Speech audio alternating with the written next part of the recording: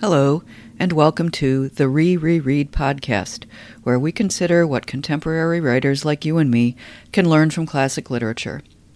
Today's topic is The Turn of the Screw, How to Transform Clichés into Awesome New Images. This week, Henry James teaches us a way to transform a totally hackneyed trope into something new and amazing. Want to know how? The secret is, be Henry James. Sorry, that was discouraging. In fact, I think writing can be taught, even to those of us who aren't scions of brilliant, eccentric clans, which is to say, I think in many cases, teaching means giving permission. Like everybody else, writers get stuck in ruts. Getting out of them is simply a matter of showing us that something we thought couldn't be done can be.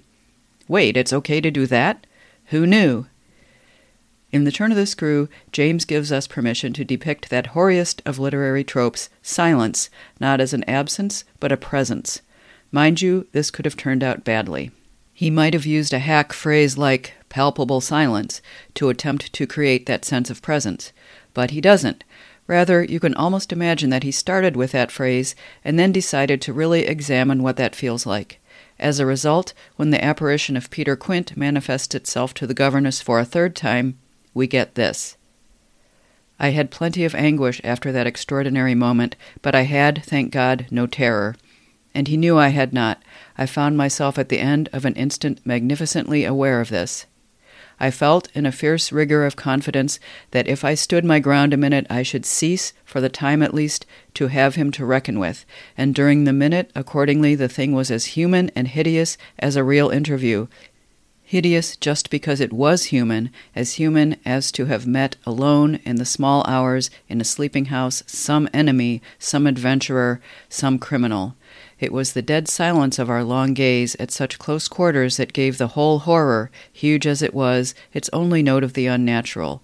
If I had met a murderer in such a place and at such an hour, we still at least would have spoken. Something would have passed in life between us. If nothing had passed, one of us would have moved.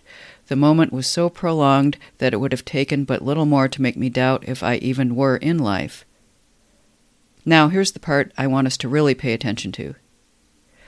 I can't express what followed it, save by saying that the silence itself, which was indeed in a manner an attestation of my strength, became the element into which I saw the figure disappear, in which I definitely saw it turn, as I might have seen the low wretch to which it had once belonged turn on receipt of an order, and pass, with my eyes on the villainous back that no hunch could have more disfigured, straight down the staircase and into the darkness in which the next bend was lost. What's striking here is the way in which the narrator herself is struck. She doesn't just say something like, "The silence was heavy and thick," and go on to describe the way the figure turned.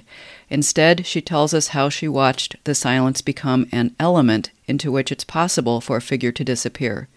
She is still amazed by how she saw the figure turn into the silence. She doesn't, importantly I think, compare the silence explicitly to something else, such as a fog or a curtain.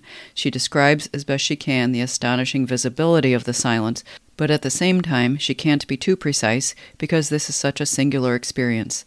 This isn't exactly like stepping into a fog. It's a unique sight because the silence is a unique element, made visible here for the first time ever. So what can fiction writers learn from this? 1. When you find yourself about to employ a cliché, ask yourself what about that cliché appeals to you.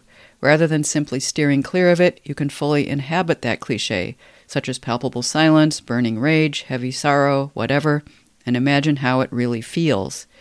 2, and even better, translate it out of its usual sensory medium.